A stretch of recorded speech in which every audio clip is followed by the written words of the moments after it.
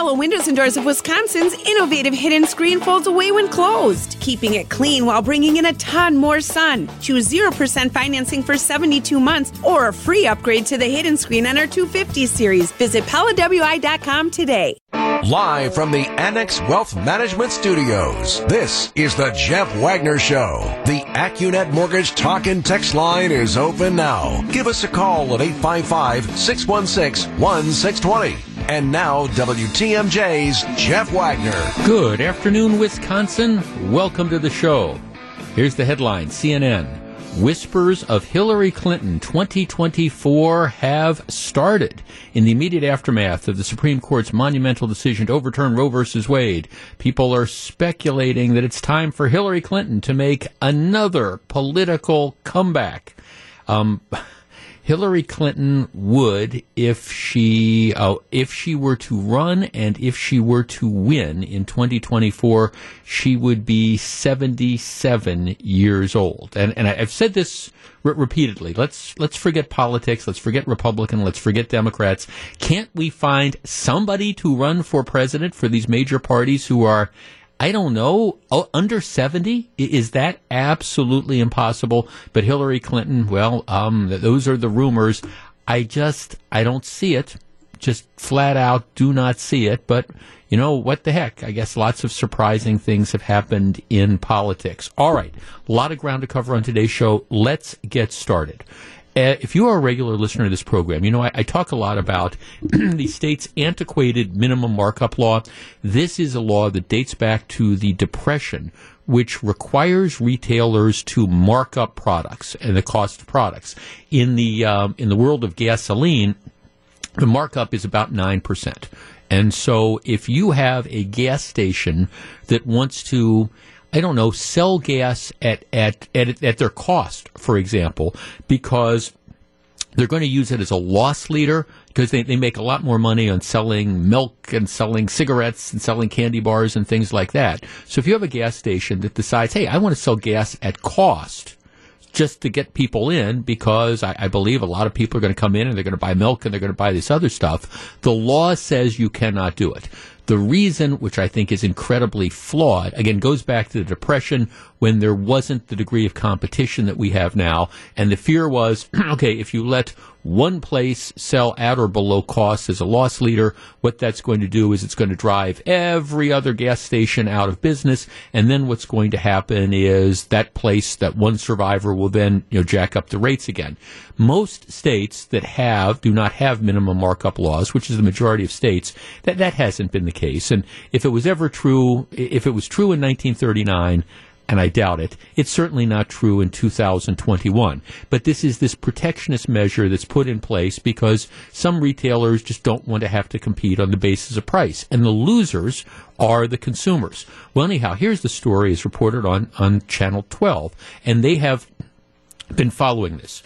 There's a Woodman's Market. Woodman's is the grocery store that also, they sell gas, like Target sells gas and some other places sell gas as well. Costco, we'll get to that in just a minute.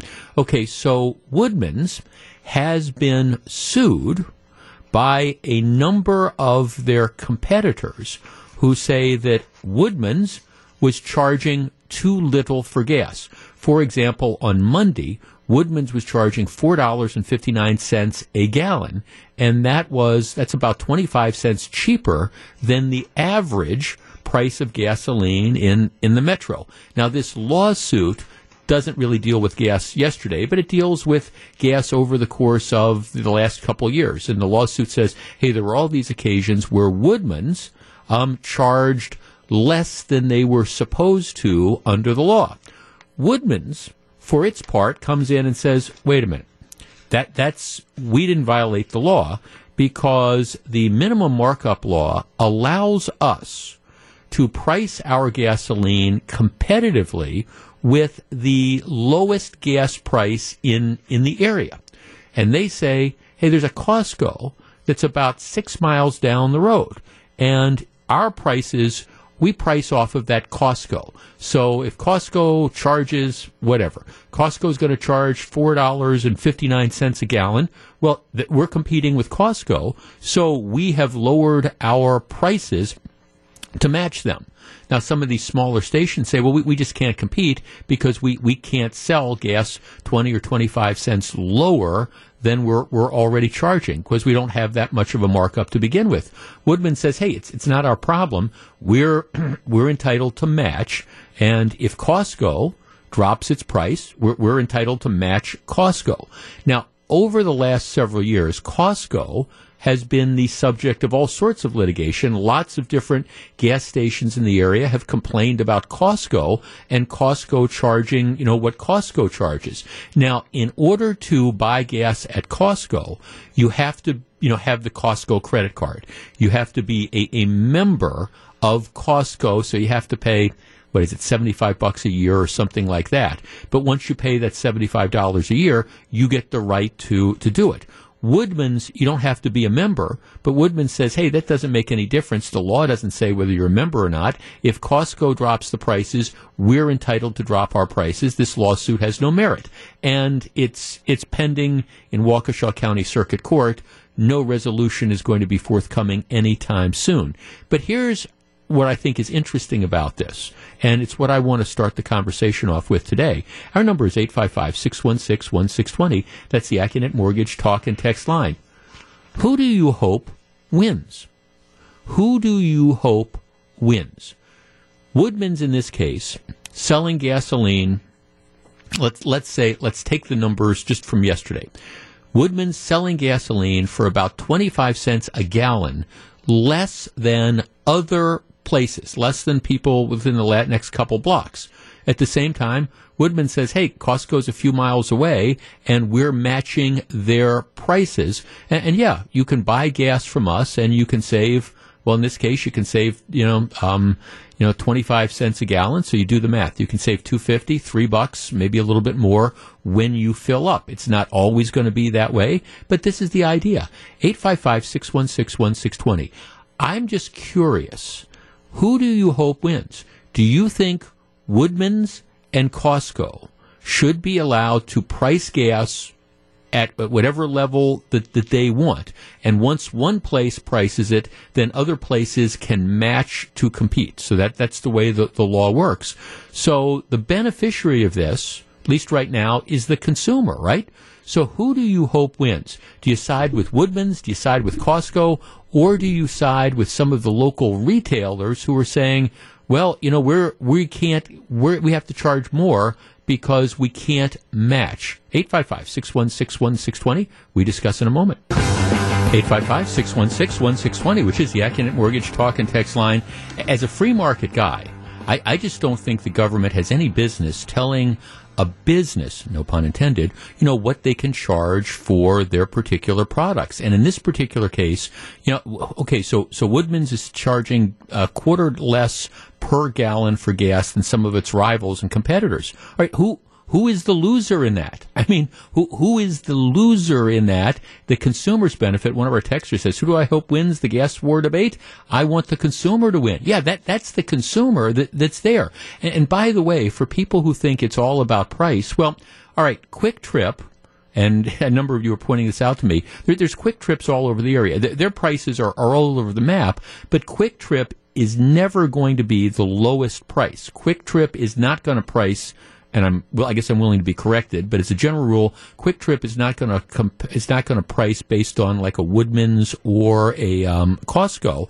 But at the same time, Quick Trip stations are packed. Why? Because, okay, Quick Trip offers other things and other reasons why people want to go to the store. So you got people that might be willing to pay another 10 or 15 cents more a gallon or whatever it is to go in and fill up at Quick Trip. Why? Because they like all the stuff that's got at Quick Trip. They're going to go in. They like the sandwiches. They like the coffee. They like the donuts.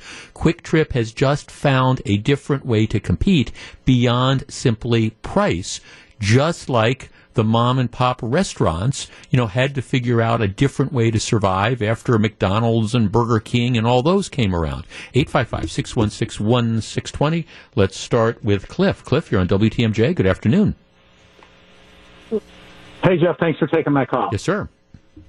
So here's my thing. I think Woodman's is going to win anyway, and I kind of want them to. But there are several gas stations in Wisconsin already who are selling it at the same price as Woodman's is. Right. So they've lowered it because they want to compete. Yeah. Yeah. And I guess I didn't know what Woodman's was selling it for because my wife and I just got back from Wisconsin. I'm originally from Wisconsin. Right. And on the way back, there were several gas stations that were selling it for $4.59. So yeah. So to me, it's a moot point. Yeah, right. Well, thanks. Right, exactly, because it's one of those deals where you can always match what the lowest price person is. Actually, about this lawsuit, it seems to me if they've got a beef, the beef is really against the Costco because Woodman's. At least that's what they say. They just match the Costco price. Now, some of the retailers might argue that Costco, if you're only 6 miles away, you're not really a competitor. I think that's a tough argument to make. I have a text here, and Cliff, our caller, was from Illinois as well. Minimum markup laws don't apply in Illinois, right? They don't. And yet you still have plenty of gas stations that are operating. I'm in Illinois. Gas prices in our town range between $5.69 and $5.89. Woodman's is selling at $5.06. And that's just a classic example of this real world thing that's there.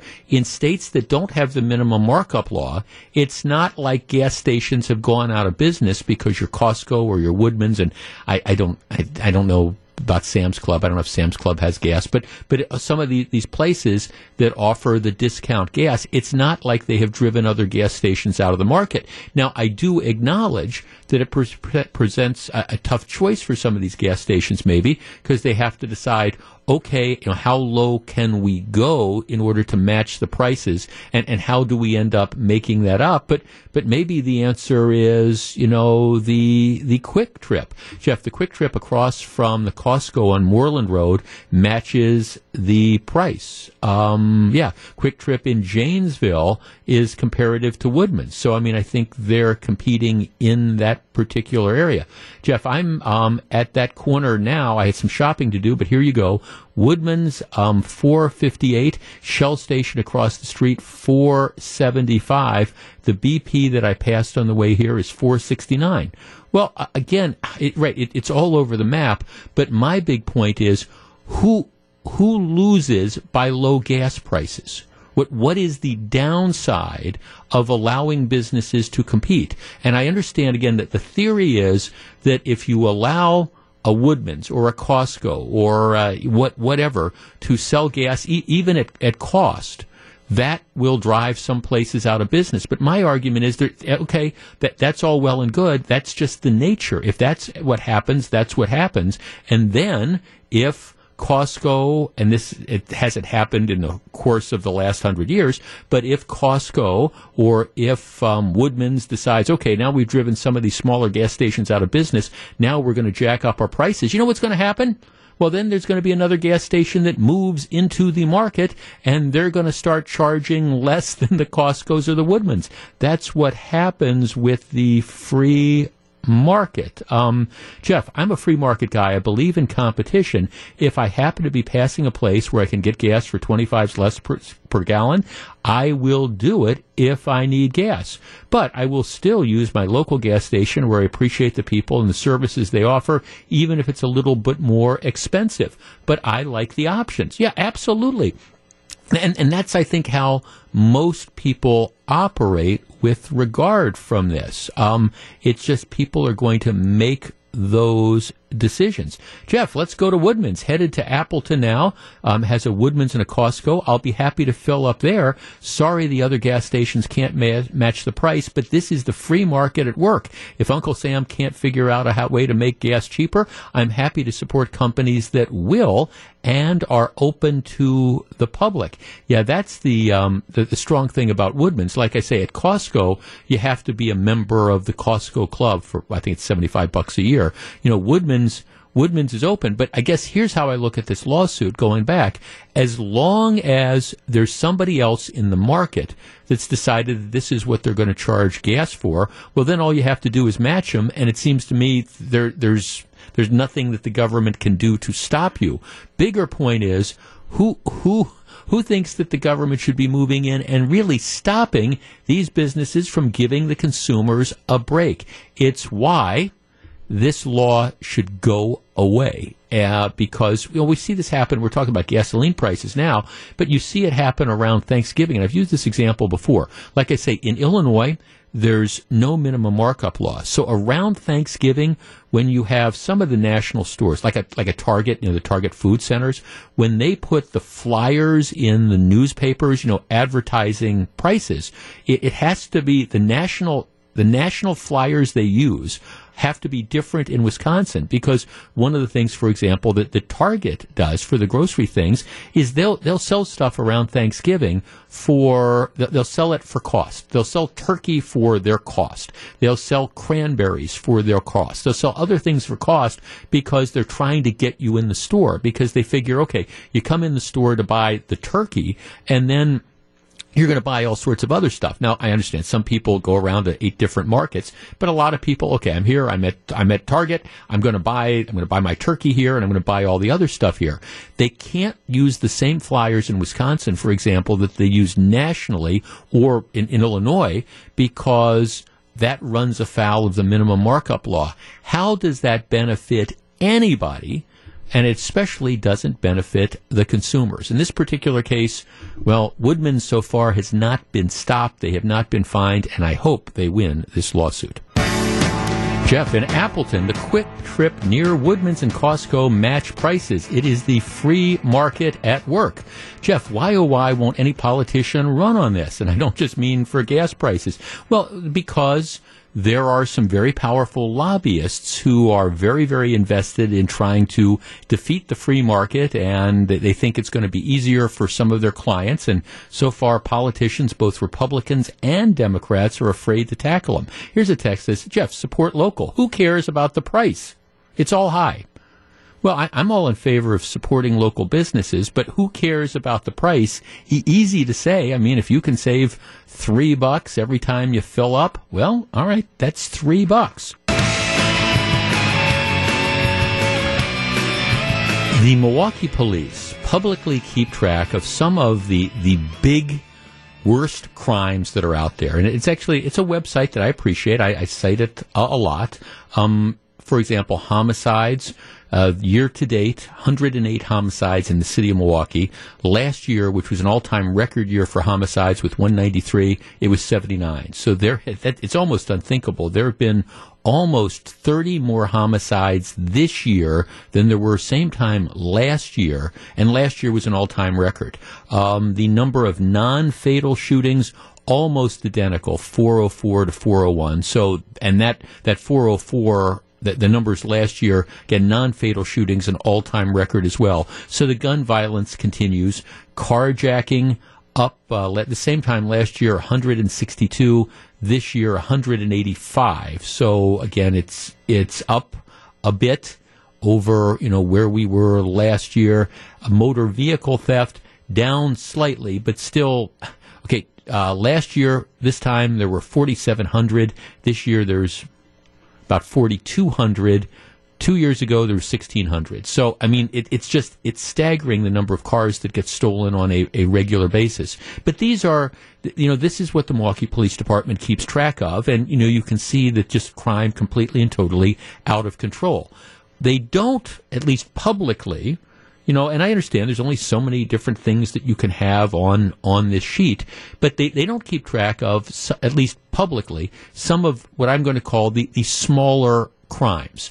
The car break-ins, for example. I was talking to somebody just the other day who said that 10 o'clock on a Tuesday morning, the parking garage downtown Milwaukee, where they park their cars, they had 10 vehicles that were vandalized. 10 o'clock in the morning, somebody with either a baseball bat or a crowbar or whatever, 10 o'clock in the morning went and was just busting out windows. And we've talked about those stories before, but you don't hear about how often that goes on. Every once in a while, the TV stations will pick up a story about, hey, we just had 15 cars vandalized in a surface parking lot outside, somebody's apartment building, or We had the story, the other day about how you had vandals that were, going through a neighborhood just south of Mayfair Shopping Center, and they were, trying to pull open doors and check to see if stuff was locked. We don't hear about that, and unfortunately, it goes on just a regular basis,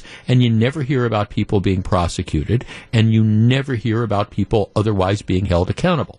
Which brings me to this story. And if you follow me on Twitter, I sent out a note on this. You can follow me on Twitter. It's at Jeff Wagner 620. Okay, today's TMJ4 had this story, and I want to share it with you. The headline is, MPD receives donation to help victims of car thefts and break-ins with a $50 gift card for repairs. A business owner announced a $5,000 donation to the Milwaukee Police Department to help victims of stolen cars and car break-ins. Safe Auto Group is partnering with the City of Milwaukee and police to break down the donation to $50 gift cards to use towards repair. Officers will hand out the Safe Auto Group Safe Auto Glass gift cards while on the job and at their discretion. The amount of an individual gift card might not sound like much when a broken window may cost anywhere from between $200 to $500 to fix, probably closer to $500. But the business owner and the police chief stress they are doing what they can, and every effort helps. The owner of the business and the police chief stress that they are doing what they can, and everybody helps. And the owner talks about, hey, we're trying to help people who've been victimized. The police chief, Jeff Norman, says we should always be appreciative when individuals like the owner step up and say, hey, we understand the pain, we see the pain, and here we can do something to adjust some of that pain. And then the police chief says he hopes the gesture will encourage other businesses to help in their way to assist in addressing public safety. So in other words, you call the police, you come out, and your car is gone. Your car has been stolen. Or alternatively, you come out and your car has been vandalized. The window or windshield has been caved in, the windows have been busted in, whatever. And I don't know, maybe your car has been ransacked, whatever. But you've been victimized, there's glass all over. And, they're going to have gift cards to give away, which are like $50 in a gift card. All right, let me be real clear with what I'm saying here. First of all, I applaud the local business for doing that. I think that's great. That's great. But I'm trying to imagine a person's reaction. You come out and your car is gone, or you come out and your car has been vandalized and there's glass all over, and the police officer comes out and says, well, okay, we'll take your report. We're probably never going to be able to find the people that did this, but here's a $50 gift card. Okay, and I appreciate the sentiment. Here's what I said on Twitter, and it's what I'd like to discuss with you. A $50 gift card is a really nice gesture. But how about we concentrate on catching and imprisoning the people who are stealing and vandalizing cars in the first place? John Chisholm, anybody. Look, I don't mean to belittle this initiative, and it's great. I understand, your car is gone, here's a $50 gift card. Your car is vandalized, here's a $50 gift card. Okay, I get it. That's fine. That's a wonderful thing. But this is I won't even say it's like putting a Band-Aid on a gaping wound. I mean, how much more of this stuff are we going to tolerate? And I would much rather, with all due respect to the gift card program, which is fine, how about we have the police chief and the district attorney and whoever, maybe the mayor, how about we have them come out and talk about how, we don't want to live in a community where you come out, you've been victimized, your car has been stolen, your car has been vandalized, and our response is, sorry, here's a $50 gift card. How about we come out and we say, look, we've had it with this stuff, and we are going to concentrate on catching the people who are doing it, and we don't care if they're adults or juveniles or gangbangers or straight-A students, but we're going to catch them. We're going to target them, and when we catch them, we are going to concentrate on imprisoning these people so they stop doing it. 855-616-1620. That's the AccuNet Mortgage talk and text line. This isn't a no good deed goes unpunished, because offering the $50 gift card is in fact a good deed, and that's fine. I just think it's probably very little consolation when you come out, you find your car's been stolen, or you find your car has been vandalized. And rather than a $50 gift card, wouldn't most of us rather have a commitment saying, we're tired of this stuff going on, and what we're going to do is we're going to concentrate on catching the punks that are doing this, and yes, we're going to get a commitment from the DA's office that once we catch these punks, we're going to prosecute them, and if the courts won't put them in jail after they've been prosecuted, well, then we're going to start naming names for the judges who won't. 855-616-1620. We discuss. 855-616-1620, which is the AccuNet Mortgage Talk and Text line. So if you're just tuning in, yesterday with much fanfare, the Milwaukee Police announced this program. One of the local auto glass companies has stepped up and they've donated $5,000, and they're going to convert that $5,000 into $50 gift cards. So when you call in and report that your car has been stolen or your car has been vandalized and there's glass all over or whatever, it is in the discretion of the police officer to give you a $50 gift card. And I'm trying to play out how, I get it. I understand the sentiment. But my point is, instead of talking about this, and here, we're going to try to make you feel better after your car's been ripped off. Sorry. Oh, by the way, we found it, 24 blocks later and it's now totaled and you're going to have to figure out how to get a new car. Rather than talking about, here, we want to make you feel better. Here's a $50 gift card. Why aren't we talking about catching the punks that are doing this and imprisoning the punks that are doing this? Instead, it's like, okay, well, here's a $50 gift card. In some respects, it's almost like adding insult to injury. And I don't mean to, I understand $50 is $50, but if you're a victim of a crime, I would much rather have the police chief and the mayor and the district attorney who's completely AWOL on this. I'd rather have them outlining what they are going to do to stop the car thefts and to prosecute the people who are busting into the cars and stealing them. And what am I missing? Jim in Waukesha. Jim, you're on WTMJ. Good afternoon. Hi, Jim. What needs to be done first is the legislature needs to pass stiffer laws.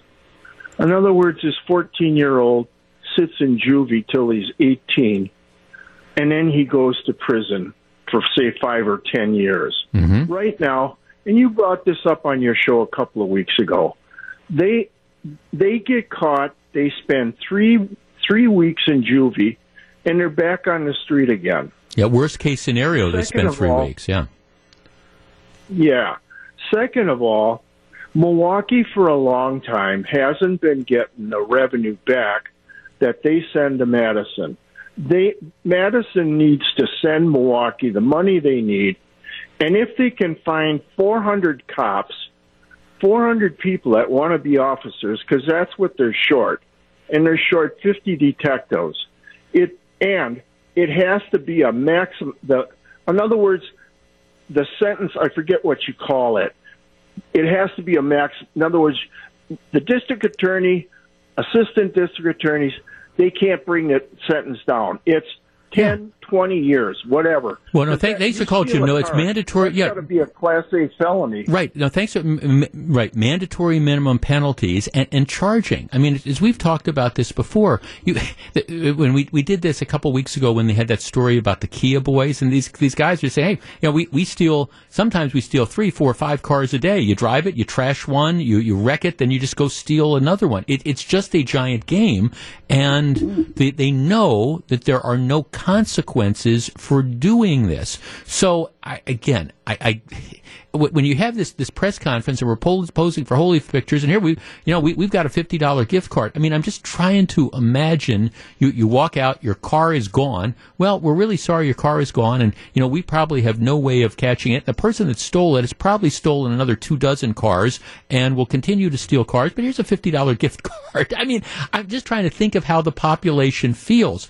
Maybe you would be better off taking that $5,000 and using it together with other things to help fund targeted sort of programs which are going to catch the people that are vandalizing the cars, catch the people that are going to help steal the cars. But I don't mean this to be just a knock on the police department, because you're right.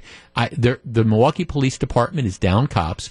They need more cops. I think that they need to flood the streets with, especially in these high crime areas, with police officers. But it needs to go farther. I mean, if the district attorney's office is not going to charge the juveniles who are stealing cars repeatedly, and they're not going to charge the kids that are vandalizing the cars, and that happens on a regular basis as well, what's the point? You talk to a lot of line police officers, and they will tell you their great frustration is, we catch the people. We arrest them, and then nothing happens to them. And even if you can somehow get somebody in the district attorney's office to bring charges, once it gets into either juvenile court or it gets into like felony court, it's going to get kicked anyways. So there's no consequences for this stuff, going on. And that's, again, what the problem is. Jeff, based on the number of cars stolen, $5,000 will last less than a week, with the $50 per incident. Not a very useful experiment. And keep in mind, it's going to last even less than that, because it's not just for car theft, it's also for car vandalism in the discretion of the officers. And maybe the idea is this is an officer-friendly sort of thing, and here, we're really sorry that car that you need to get to work and you need your car to shuttle your kids to school, we're really sorry that it's been trashed or it's stolen. We really have no good idea that we're ever going to get it back again, but here, have a $50 gift card. I mean, it's like, okay, my response would be the $50 gift card is really nice, but why don't we come out with some sort of plan? Why do we continue to tolerate this out-of-control crime in the first place?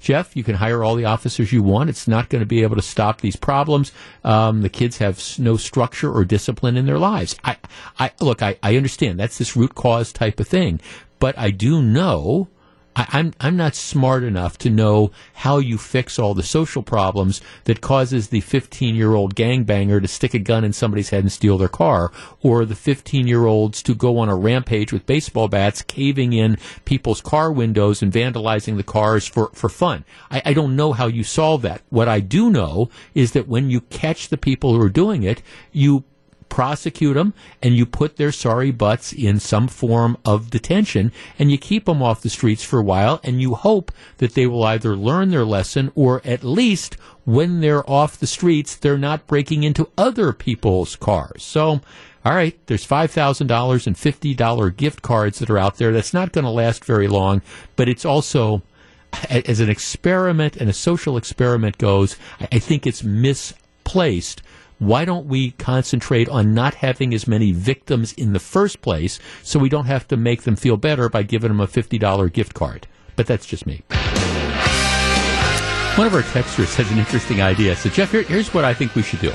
I think we extend the Waukesha County line maybe about 15 to 20 miles east, and then let all the juvenile criminals try doing what they're doing now for a month or two. When they ask the court commissioner, when can I go home, instead of being told, 2 or 3 hours, the court commissioner will say 2027. Yeah, really, try to do that. And see, that does raise one of the interesting points, that we collectively tolerate what we tolerate. Now, I understand that might not seem that profound, but, we don't have the out-of-control juvenile crime all over the state. Stuff like the things that we're talking about, the car thefts, the vandalism, it's not tolerated in Waukesha County. It's not tolerated in Washington County. It's not tolerated in Dodge County. It's not tolerated in Ozaukee County. It's not tolerated in Sheboygan County. And because you have a court system that just will not accept it. They'll say, look, and you have a population that won't accept it either. I mean, I guarantee you that if in Waukesha County you had the run of vandalism and car thefts, and I understand people steal cars in Waukesha County. I get that. But you don't have the large numbers of it, in part because they just don't tolerate it. The police don't tolerate it. The DA's office doesn't tolerate it. The courts don't tolerate it. And you see what happens when you have again, whether it's the district attorney's office or the court system that just says, well, okay, we're overwhelmed, and they throw up their hands, you see what happens. It ends up being like Lord of the Flies. And don't we expect more from our government? Shouldn't we expect more from the criminal justice system? And the answer, that was a rhetorical question, by the way, the answer is, of course we should. Live from the Annex Wealth Management Studios, this is the Jeff Wagner Show. And now, WTMJ's Jeff Wagner. Good afternoon, Wisconsin. Welcome back to the show. The governor of the state, Tony Evers, and the attorney general of the state, Josh Kaul, are scheduled to have a press conference in about 7 or 8 minutes. I'm not sure exactly what they're going to say. If I had to guess, my guess would be they're going to announce some effort to go to court to try to block enforcement of the abortion ban contained in the 1849 law. We're going to endeavor to carry just a couple minutes of it, and then we'll probably talk about that and a couple other things. I almost never do this, but every once in a while there's columns that kind of catch my attention. And this morning, there's one in the Wall Street Journal written by a woman named Rebecca Sugar, and the headline is, "My mind isn't made up about abortion. I neither cried nor jumped for joy when the Supreme Court overturned Roe v. Wade. Abortion has never been among my top priority issues when voting, and I don't spend much time thinking about it. That may be hard to believe, but it's true for a lot of people." I agree, by the way. Now that the justices have said that it isn't their job, but ours, to decide how to regulate abortion, both pro-choice and pro-life activists are going to have to do better if they want the sympathy and votes of Americans like me. We can be persuaded with thoughtful, considered debate. We haven't gotten much of it. I bumped into a pro-choice activist at Union Station in Washington shortly after the leak of the draft decision in May. She held a big sign that read, "I love my abortion." I winced reflexively, as I do whenever celebrities proudly boast of their empowering terminations. The inability to draw a line between the defense of a right to abortion and the celebration of its practice poisons the pro-choice message. Yeah, I think there's this element. It is kind of amazing to me how many people, whether you think it's a necessity or not, how many people seem to kind of glorify in the process. A word of advice to those who support abortion rights: don't hire angry-looking women with fake blood on their pants to parade around screaming at the cameras. And don't let the politicians continue to spin what has just happened into a national abortion ban or a war on women, which it isn't. These tactics repel people rather than draw them in. We will never hear a word that you say. Then there are the pro-life activists, like such and so, who said in an interview Friday, "The science is conclusive. Human life doesn't begin at birth. It begins before birth, at the moment of fertilization." A word of advice to those who are pro-life and want me to be as well: don't confuse moral and ethical arguments with scientific ones. We know the difference. You are in a possession of both to some degree, and I would like to hear you on them. Both matter, and they inform each other, but they aren't the same thing. When you pretend that they are, your case weakens. As someone with no firm conviction on the question of abortion, I see the Supreme Court's decision as an opportunity. We will now have the chance to unmask the activists on both sides who have been screaming at us from behind the safety of the existence of Roe for decades. Neither side has ever had to make its case, only put on a show. Those days are over. We finally get to see if either side has an intellectually honest, thoughtful argument to offer, or if they are what so many other activist groups are: home base for those addicted to moral outrage and for the greedy opportunists making money and political careers off them.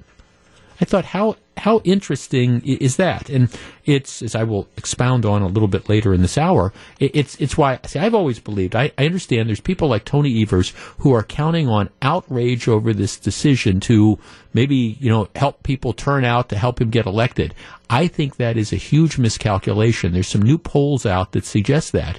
But wouldn't it be nice to, again, have this sort of thoughtful conversation about, is there a middle ground that we find? Why do we feel these different ways, without having the screaming from, well, how dare you restrict my right to have an elective abortion 7 months in, to the other side, which is somebody's the victim of rape or incest, and we say you can't have an abortion. There is a middle ground, and that middle ground is where I think the vast majority of Americans are.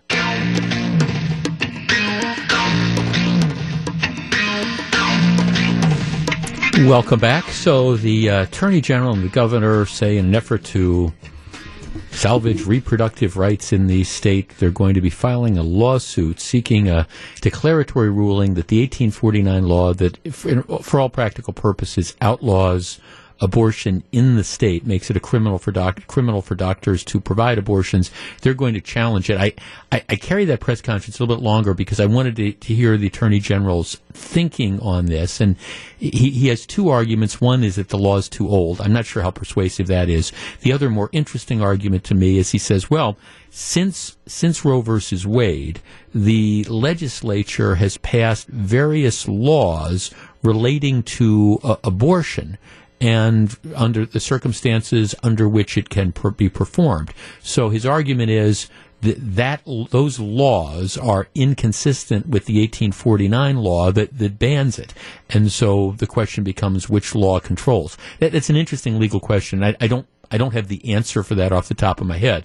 As I have said repeatedly since the decision was leaked, to me, in Wisconsin and across the country, this needs to be a legislative solution.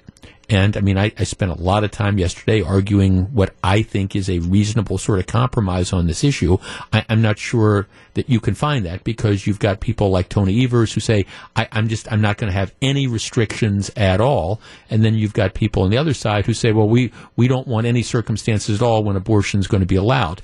And candidly, I think the majority of people are sort of in the middle on that, believing that up to a certain point there should be an opportunity to have an elective abortion, but beyond a certain point you lose that right, because at that point in time there's no question that we're dealing with a baby. we are. And the balancing act is, at what point does the mother's right to terminate the pregnancy outweigh the baby's right to be born? That's what the difficult balancing is. And for the people on the extreme who say, well, the baby has absolutely no right, I don't buy that. For the people who say at no point after fertilization can this happen, I don't buy that as well. A couple people were texting because there's a lot of talk about like rape and incest, and the question was, what are the numbers on abortion? And let me give you at least some of the most recent numbers that are going to help crystallize then the question that I'm going to put to you. Last year, 2020, which is the last year that I was able to find numbers, and there's a variety. There's a variation. The number of abortions was up dramatically over 2019. The numbers I find say that there were about 930,000 abortions that were performed in the United States in 2020. 930,000. Of those 930,000 abortions that were performed, they estimate that about 1% were performed because of rape, and 0.5% were performed because of incest. So, again, we're dealing with approximates, but the answer is like about 1.5%. So if you use that 930,000 number, 1.5% is about 13,500. So it's a very small percentage of the overall situation. So for people who want to use the rape and incest argument, either way, it's not a large number that's performed. And so I think in some respects the rape and incest thing on both sides is somewhat of a red herring. If you're using rape and incest to justify no limits on abortion, well, it's a very small number. On the other hand, if you're trying to say, well, there shouldn't be any abortions at all, including rape and incest, it's a very, very small number as well. I guess, let me give you, New York Times actually had an interesting thing about who gets abortions in America. And the numbers I found to be interesting enough. What they say is 6 in 10 women who have abortions are already mothers, and half of them have 2 or more children. Here's one of the other things that is interesting. 43% of all abortions occur in the first 6 weeks of pregnancy. 43%. And 92% occur in the first 13 weeks. So a number of these states that have limits on elective abortions. Mississippi is 14 weeks. Florida is 15 weeks. That encompasses the vast, overwhelming number of abortions. And like I say, for most people who have abortions, I found that to be stunning, that 43% occur in the first 6 weeks, and by the first 13 weeks, so you're talking essentially, after 3 months, 92% of all abortions are performed. So you have to keep that in mind when some of the people are out there saying, well, there should be no limits at all. And the states that do have limits, whether it's 13 weeks or 14 weeks or 15 weeks, in all cases, they allow for medical emergencies as well. So for people who are arguing, gee, you need to have the ability to have elective abortions into the 6 months or into the 7th month, that's also a very, very small percentage. The majority, 29% of women who have abortions are 25 to 29. 28% are 20 to 24. Women who have abortions, they say 41% have some college, 46% have never been married and are single. 58% have never had a previous abortion. 49% are low income, that is below the poverty level. So you get kind of a perspective on this. Lives in a blue state. 68%, they say, voted for Joe Biden. 32% voted for Donald Trump. It kind of goes on, but it gives you an idea as to, where different things are. Here's what I want to talk about now. It's very clear, and there was a story from Tony Evers.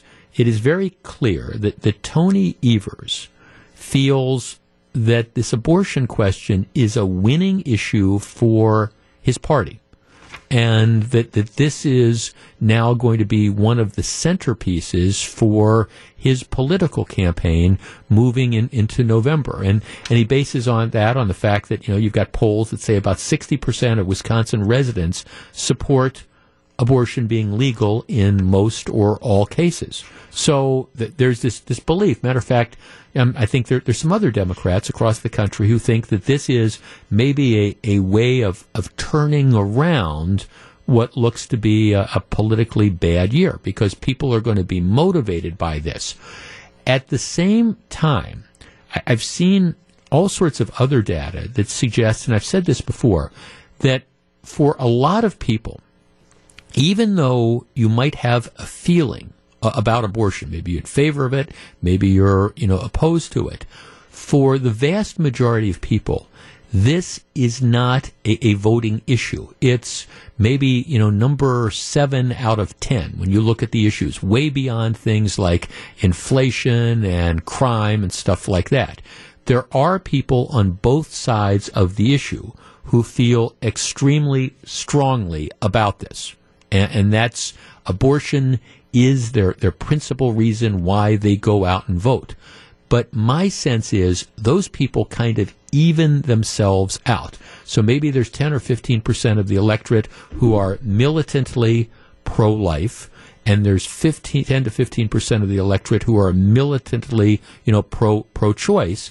And the vast majority of people are somewhere in between, where they have an opinion on it, but it's not necessarily going to be the issue that causes them to pull the lever. So my sense has been that it's going to be pretty much of a wash, and trying to make this the centerpiece issue of the campaign really doesn't necessarily get you anywhere. And again, I appreciate this lawsuit that they're talking about filing, but sooner or later, this is going to have some sort of legislative recognition. Our number is 855-616-1620. That's the AccuNet Mortgage talk and text line. Understanding that pretty much everybody has an opinion on it, and understanding that some people are very, very passionate about it, I continue to think that this pretty much evens itself out and really isn't going to cause somebody who was otherwise going to vote for, you were going to vote for the Republican candidate for governor, but now you're hearing what Tony Evers said and you're going to vote for him because of this issue, or vice versa. 855-616-1620. Is this going to move the needle? 855-616-1620, which is the AccuNet Mortgage Talk and Text line. I continue, and as a matter of fact, I've believed this for a long time, that there are people who feel very passionately on both sides of the abortion issue, and for them, abortion, either legalizing it or banning it, is the principal reason for their vote. But I personally believe that's pretty much a wash, and I think there's the vast majority of people who have a feeling one way or the other, but it's not their principal voting reason. Jeff, I have a question on the news conference of the governor and attorney general. Just where do they come up with the numbers that the majority of citizens in Wisconsin want abortion? Well, if you look at the polls, both in Wisconsin and nationwide, it all depends on how you ask the question. And if you ask the question, do you support a right to abortion, those numbers are about correct. What happens, though, is then when you start to ask the follow-up questions, it's sort of like, I've talked about this before, it's kind of like when pollsters ask the right track, wrong track question. Do you think the country's on the right track or wrong track? And you get 60% of the people who say it's on the wrong track. You don't really know what that means. Why do you think it's on the wrong track? Do you think it's on the wrong track because you've got Joe Biden as the president? Do you think it's on the wrong track because Donald Trump is still in the news? You have to ask follow-up questions to do that. And I've always felt the abortion question is one like that. If you say, okay, do you think that there should be an unlimited right to abortion throughout an entire pregnancy? Well, okay, you're going to get a much smaller percentage of people who say, hey, do you think in the case of rape and incest, somebody should have the right to an abortion? That's why it's tough to know exactly what those poll numbers mean as far as you're trying to break this up. One of our texters says, well, I think you're probably right that the passionate people on both sides of the issue are equal, and I think it might be a wash as an issue. I do think it will energize liberal voters that might have not been motivated because of how bad other liberal issues are doing. Now that's always a factor. Right now, if you look at the polls, and again, you can believe polls or you can disbelieve polls, there is a huge, what we call the enthusiasm gap that affects, this time it affects Democrat voters. And part of it is because of just what's going on in the world and the economy and things like that. And you see this pendulum swing. In 2018, in Wisconsin, there was a huge enthusiasm gap, and it went to the benefit of the Democrats. You had people who were absolutely, they hated Donald Trump, a certain segment of the electorate, and they would run through brick walls to vote against, well, in this case, they couldn't vote against Donald Trump because he wasn't on the ballot in 2020, but they ran through walls to vote against Scott Walker, and you had huge turnout. There was there was this huge motivation. Similarly, in 2010, which was the year of Obamacare and stuff like that, you had a huge motivated Republican electorate, much more motivated, much more excited. They ran out, and that's where you had a Republican takeover. So these enthusiasm gaps are real, and they swing back and forth. And up until this issue, I think pretty much everybody felt that the enthusiasm gap, benefited the Republicans. Now, will this motivate huge numbers of people who otherwise would not have voted to now run out and to vote for Democrats? I'm still not sure I accept that, because I think there's a lot of people who are, again, on the other side of the issue, the pro-life side of the issue, who feel very, very motivated as well. But clearly, Governor Evers believes that this is a political winner for him. I want to go back to this article that was in the New York Wall Street Journal this morning that I shared. See, I continue to believe that the majority of people are in the middle on this. I made that argument. I made that argument yesterday, and it's going to be interesting to me to see how this plays out as a political issue. Like I say, if the proponents, if the pro-choice movement thinks that the days of rage, I've got a story here, some of the people are calling for a day of mass disruption. If they think that the movement thinks that a day of mass disruption and the rage, if they think that's the way to, again, sway suburban voters, to sway people who are otherwise undecided, I think they're making a huge mistake. And similarly, if you have the pro-life movement, if they decide to overplay their hand on it, that will be a huge mistake. Don't know exactly how this is going to play out. I continue to believe it's kind of going to be a wash on both sides, but we'll know pretty soon. Live from the Annex Wealth Management Studios, this is the Jeff Wagner Show. And now, WTMJ's Jeff Wagner. Good afternoon, Wisconsin. Welcome back to the show. Let's talk about a very, very difficult topic. You probably saw the news yesterday that outside of San Antonio, and San Antonio is, about 100 miles or so from the Mexican border, and it's one of the major transit areas for people who are coming into this country illegally. And you probably saw the story. It's just dreadful.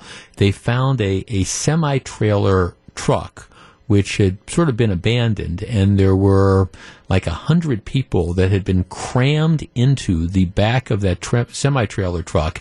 The temperature was over 100 degrees. They were stuck in. They were locked in the back of the truck. 50 migrants were dead, many more hospitalized. And these are people who came from Mexico, from Guatemala, from Honduras, maybe some other places as well. But the death toll it is unprecedented. And part of what is going on here is because the border has gotten increasingly out of control, and you're seeing more and more of these smugglers, these coyotes who, will, in an effort to try to bring people into this country, they'll load them up in the trailer trucks and they'll bring them in. The mayor of San Antonio, who's a registered independent, he says, look, this is, unfortunately, it's kind of foreseeable. There's been an increasing volumes of migrants over the last 6 months, 12 months, that are coming in. And he says, this is related to the Biden border policies of kind of moving us towards open borders. And he said this is what the issue is. Now, the governor of Texas goes one step further, and the governor of Texas says, okay, these deaths are on Biden. This is a direct result of the border policy. And a couple other people, including Ted Cruz, kind of echo this. Let me just say, I don't think that's fair. I think that is an overstatement. It's not like Joe Biden, went down and, he was the one that arranged for people to be in one of these trucks and brought into the country illegally. So I think you got to be really careful, just like I was talking about in the last segment of the program. You got to be really careful about overreaching when it comes to, how you feel about the abortion question. I think you need to be really careful about overreaching when it comes to, who you're going to blame for this. But it does underscore something, and that is that our border has been getting progressively more out of control. And as we have liberalized, small l, liberalized our border control policies, what you have seen is more and more people have decided to take the risk of trying to get themselves into the country. And as more and more people do that in their efforts to come into the country, what you see is you see more and more of this stuff at least potentially happening. Here, we want to get out of Mexico. We want to get out of Honduras. We want to get out of Guatemala. We want to get out of, wherever. And so we're going to take these risks. We're going to pay money to these animals. And then, we're going to end up in situations like this, which are incredibly unfortunate but yet nevertheless predictable. So while I don't think it is fair to say, okay, these deaths, these 50 deaths are all on Joe Biden, it is, I think, fair to say that this is what happens when you do not enforce vigorously entry into this country for, whatever reasons. And there's no question that we have de-emphasized that. And we've made it more difficult to send people back or to keep them out. And I understand there's this policy decision that's made, but this this is an inevitable outcome from those policies, isn't it? 855-616-1620. That's the Acunet Mortgage talk and text line. You know, whenever we talk about this up here in Wisconsin, it's always theoretical. And I've explained this before. A few years back when this radio station was part of a nationwide network of radio stations, News Talk, I can remember filling in for a week or two when one of the morning hosts in Tucson, Arizona, had he had some medical issues, and it was really very interesting to talk about border issues with people who lived actually on the border, because for us here in Wisconsin, it's a theoretical sort of thing. You know, it's okay. You know, we don't. It's not like we have people pouring over, the state line from Illinois into Wisconsin, and using social services and schools and all the other things. But you talk to people who, in this case, lived in Arizona, and it was a completely different perspective. Just like, people who live in Texas would feel the same way. Just like people who live in some of the other border states would feel the same way. Our number is 855-616-1620. That's the Acunet Mortgage talk and text line. I want to kind of take the personal responsibility of Joe Biden off the table, because I don't think that's a fair argument. I do think it is fair to say, though, that the policies that have been coming out of Washington over the course of the last year and a half, in sort of pretty much the complete opposite of where Trump was, I think they are leading more and more people to take the risk of trying to come into this country, making things like the discovery of those 50 bodies more likely than perhaps they would have been a couple years ago. And it's a reason why, on so many different levels, why I think we need, I'm not saying you build a wall. I always thought that was kind of a dumb idea. But you need to be aggressive in turning people away and putting out, I think, a very, very clear message that, don't come into this country illegally. We're going to send you back, and we're going to send you back right away in order to discourage stuff like what's happening, like in what happened yesterday, from happening again. 855-616-1620. Do we need to toughen the border? And my answer is, yeah. And if you didn't think so before, certainly after the discovery of these 50 bodies, doesn't that make you think, yeah, we got to tighten this up? We discuss in a moment. 855-616-1620, which is the Acunet Mortgage talk and text line. There is no question that what happened yesterday, the discovery of 50 bodies, people who were being smuggled into this country illegally outside of San Antonio, there's no question that that's, I think, partly due to the fact that more and more people are encouraged to try to come into this country illegally because we're moving more towards an open borders policy. Now, we don't have open borders, but we're moving more towards that. Interesting story in the Chicago Tribune. Migrants, largely from Mexico, Guatemala, Honduras, and El Salvador, and at least we know that of the 50 dead yesterday, there were people from Mexico, Guatemala, and Honduras. Well, anyways, people from those four countries have been expelled more than 2 million times under a pandemic-era rule that's been in effect since March of 2020 that denies them the chance to seek asylum. So even if they get expelled, however, all that happens is they are encouraged to come back again because there are no legal consequences for getting caught. So what you see is people, even if Customs, even if Homeland Security is able to catch people who are coming into this country illegally, they expel them, and then they come back again, and there's absolutely no consequences for coming back again. And what that does is it just encourages people to try to find different routes to get into this country. And you have the borders that are being absolutely overwhelmed.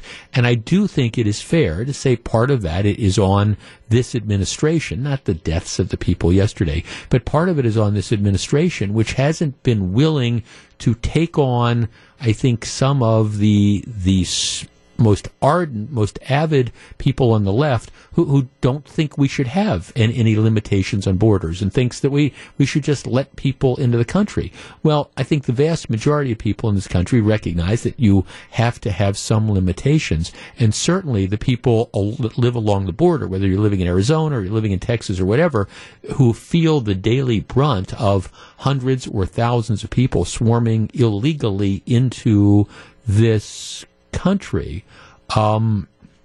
That I think that those are the people who, would tell you that this is a big deal.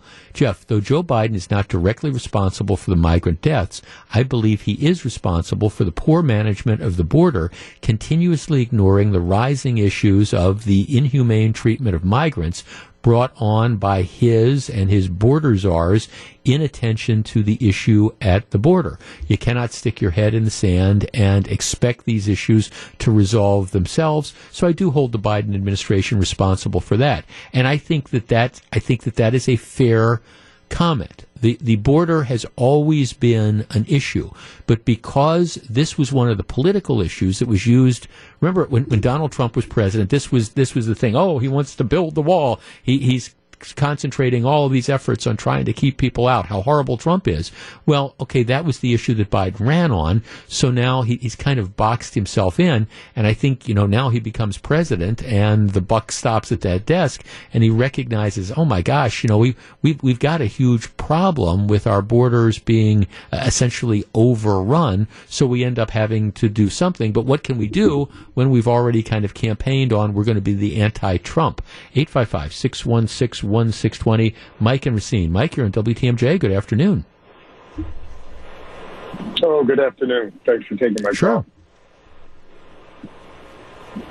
I think your previous caller stated it well. The only point I was looking to make was we've had failed policy for decades now.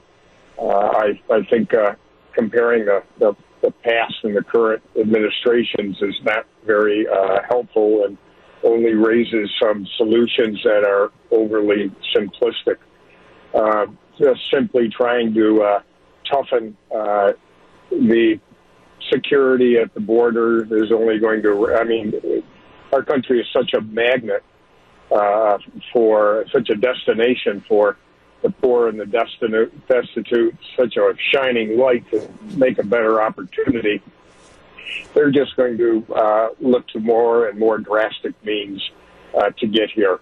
We need a policy that's much more comprehensive and well thought out, and takes in those interests, our business interests, as well as the consideration you're raising for those that live along the border and have to deal with this.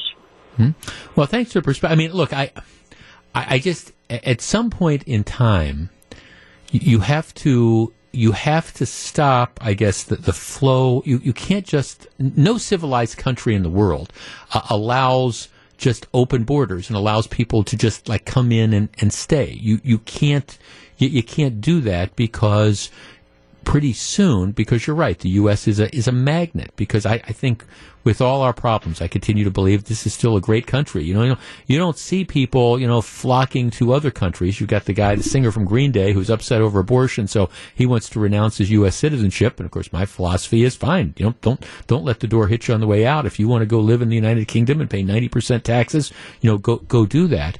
So I appreciate that this is a complex issue, and I always felt like the conversation about let's build this big beautiful wall and make Mexico pay for it and stuff was again overly simplistic. But at the same time, I do think from a law enforcement perspective, we have an obligation to do everything we can to discourage people from trying to come into this country illegally, and to have some consequences for the people who do and get caught, other than, hey, we're just going to turn you around, send you back over the border, and then, you can give $100 to some smuggler and they'll try to bring you back in, and you can keep trying and trying and trying until you finally succeed. Jeff, you're completely wrong. Vice President Harris has fixed this issue. Yeah, I understand. That's of course tongue in cheek. Look, this is a problem, and it's a problem that is getting worse. And it's manifesting itself in things like you saw yesterday. And I'm afraid it's going to get worse and worse unless we can figure out a way to at least discourage these efforts. And say what you want about Trump. And I understand, very, very controversial. And like I said earlier, I thought the build the wall thing was very simplistic. But things were not as out of control at the border during Trump as they are now. And I do think there's a definite, because it is not a priority of the Biden administration, more and more people are emboldened to try to come into this country illegally, which leads to more and more things like happened yesterday, which is just an unthinkable act. And again, I don't blame Biden for that, but I do think it's these policies that are encouraging people to take some of these risks. I guess they've caught 3 people that they think were involved in the smuggling, and hopefully those people will go to prison, and they'll go to prison for a long time. Okay, this is my favorite tweet, my favorite text of the day. And I was just discussing, I think, look, this horrible thing, 50 dead people trying to be smuggled into this country, it's absolutely appalling. And the governor of Texas says it's Joe Biden's fault. Well, I think that's an overstatement. Joe Biden has made the mess at the border worse because of their policies. But that's a different thing than saying you're responsible for the deaths that happen. The people that are responsible are the coyotes who took money and put all these people in the back of a truck. So one of our texters says, "You're too nice. It is Biden's fault. He will not address the border, and this is on his hands." And my response was, I don't get told too often that I'm too nice. I don't hear that a lot, but so I'll take that as I'll take that. I understand the point the person is making, but you do this for a living long enough. You don't hear too often. You're too nice. Typically, Jane's laughing. Typically, it kind of goes the other way. That comment about you're too nice. Have I ever told you the evil Mr. Rogers story? We talked about that before. No. Okay, so 2013. Was the first year that Talkers Magazine, it was the first year that they selected me to be one of the 100 most important talk show hosts in America. However they figured that out. Okay, so that was it. That's a deal. It is, and it's been with something happened in 2014. I wasn't on the list, but I've been on the list since then. But okay, so there was a liberal website, the Daily Kos, I think, Kos, C-O-S. Daily Kos. Kos, okay. Daily Kos. So they wrote about this. And they described me as one of the most dangerous talk show hosts in America because a lot of people who do what we do for a living like yell and scream and rant, and they said he's not like this. He speaks, and he presents his arguments and stuff, and he's not yelling and he's not ranting, and he appears to be somewhat open-minded. And you're listening to this, and you find yourself agreeing with him, and all of a sudden you go, "My God, I can't believe I'm agreeing with this man. He's the evil Mr. Rogers." Oh, wow! Which I have worn that as a badge of honor ever since. Oh, then. I'm totally making you a T-shirt that says that. You need that in your wardrobe. Exactly, and it's like some people thought it was like this slam and stuff. I said, no, that's exactly. He's nice, and he's just rational, and he sounds like he's making sense. And then all of a sudden, you find yourself agreeing with him. You go, "My God, I'm agreeing with this man!" And how could this possibly be? So I wear the evil Mr. Rogers as a badge of honor, as you should, as I should. When we come back, 15 years ago, your life changed, my life changed. I will explain. We will discuss.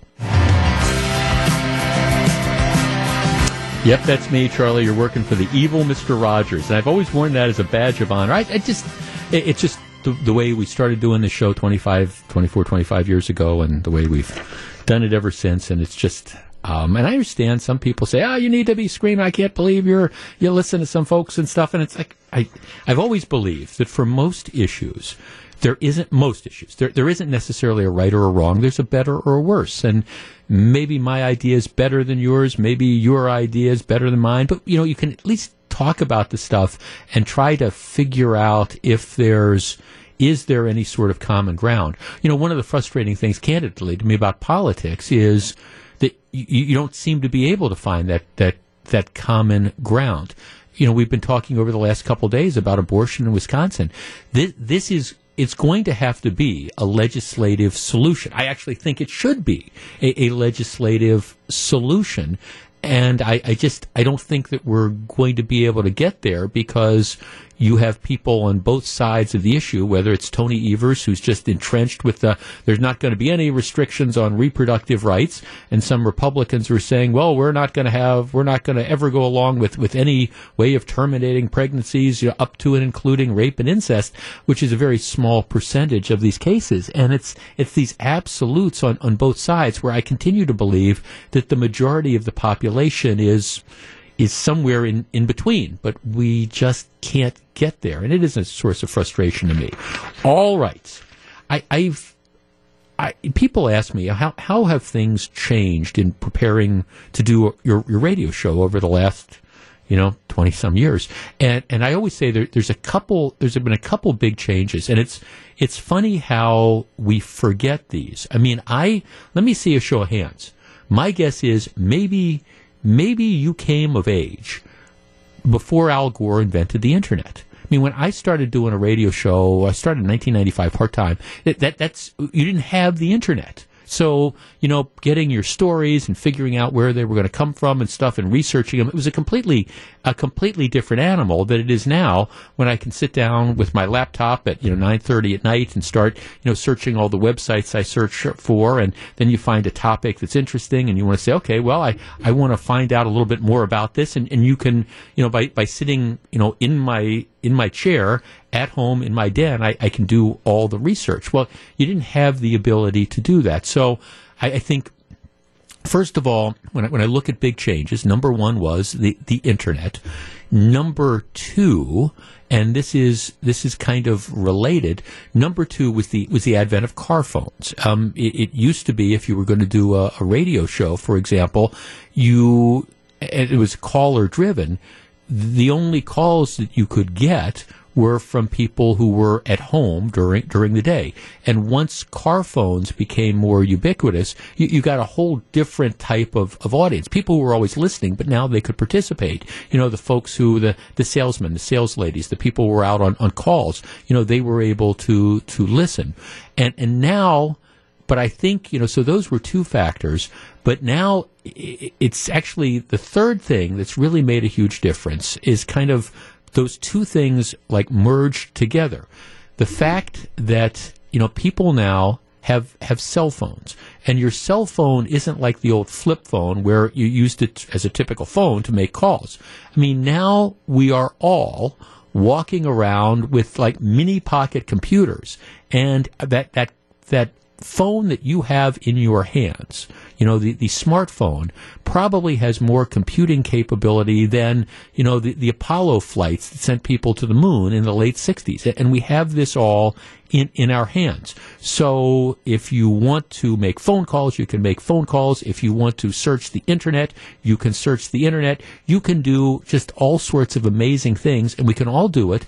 And we can do it in a fashion that is, largely affordable for everybody. And it's why cell phones have now become ubiquitous to the point that, anywhere you go, everybody's got their cell phone out, everybody's looking in there, everybody's doing the stuff. It hasn't been that long ago. If I were to ask you to guess how long iPhones have been around, I mean, I think some people might think, that they've always been. I mean, because for a lot of us, it's just been a part of our daily life. But the truth is, iPhones first came to the market 15 years ago. I mean, 15 years ago is when you first started getting the iPhones. And the original iPhone, well, I'm looking kind of the store, the original iPhones didn't have a front camera for selfies, didn't have video recording, it didn't have a flashlight that were there. You couldn't access, like I say, third-party applications. You couldn't do that. It just, had 4 gigabytes of storage. I mean, all those things that were there. Nowadays, the current iPhone starts at 128 gigs and rises all to a much, much higher level. The original iPhones cost about $500, and were really these basic sort of things. But once people got their iPhones, 15 years ago, it sort of just changed everything. Our number, 855-616-1620. That's the AccuNet Mortgage talk and text line.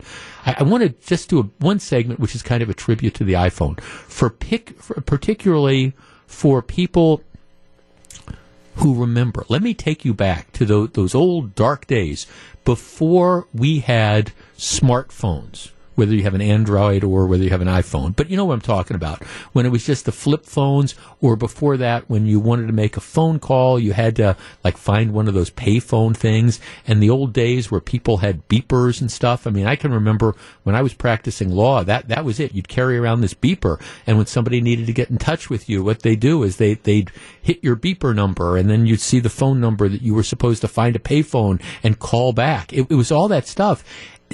That pretty much ended, but it only ended about 15 years ago. Our number is 855-616-1620. How has the iPhone changed your life? And can you believe it's really only been 15 years? We discuss in just a minute. 855-616-1620. Because nowadays, I don't think people could do... If iPhones would disappear, we would collectively as a society be lost, wouldn't we? 855-616-1620, which is the AccuNet Mortgage talk and text line. And by the way, I kind of buried the lead a little bit on that. This is the 15th anniversary of the iPhone, but more specifically, tomorrow, June 29th, that is the day that 15 years ago, June 29th of 2007, that was the day the first iPhone went on sale. Now, can I see a show of hands?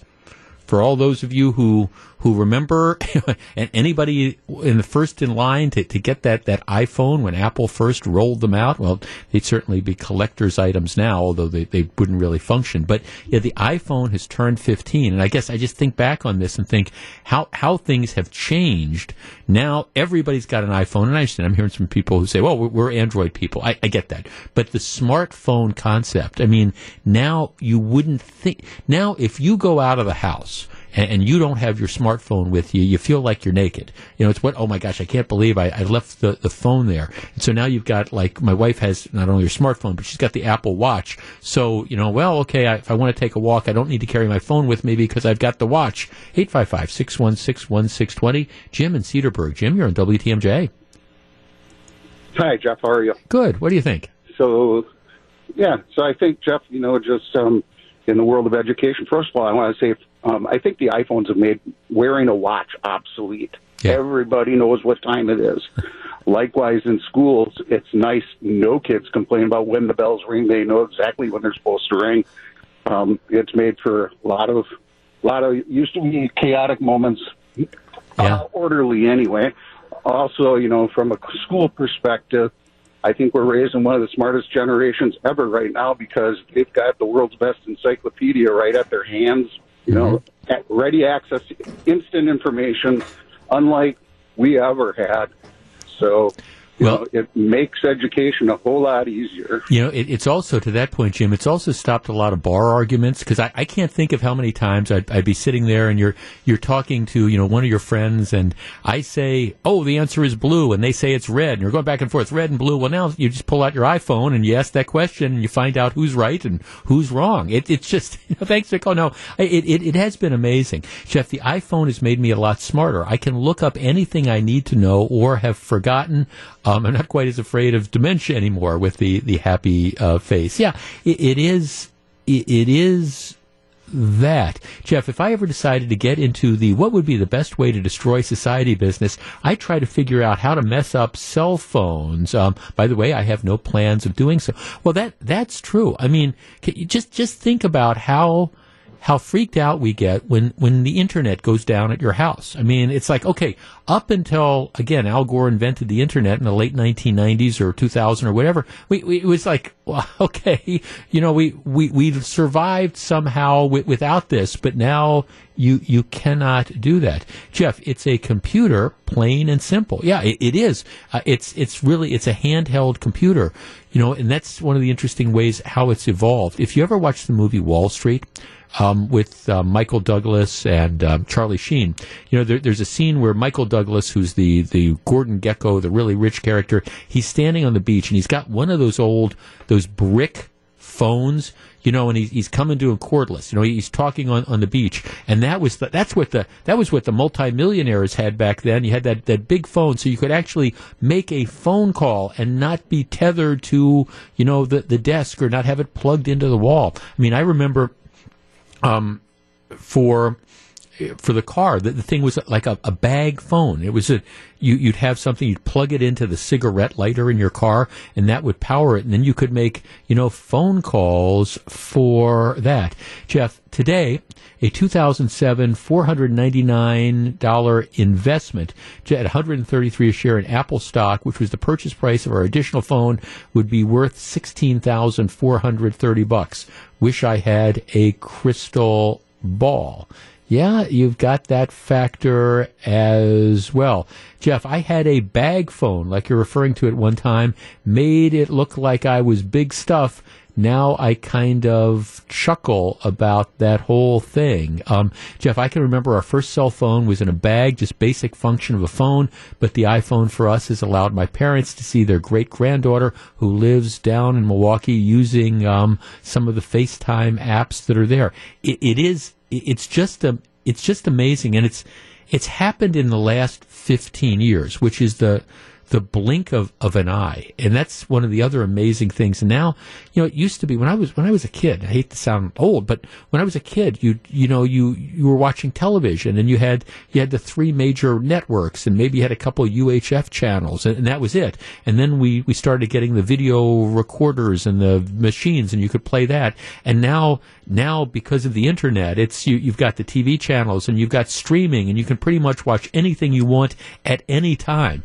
It's really been an amazing evolution over the last 20 years, which makes me wonder, what are the next 20 years going to bring? And that is very exciting. So happy birthday to the iPhone, which turns 15. First iPhone went on sale 15 years ago tomorrow.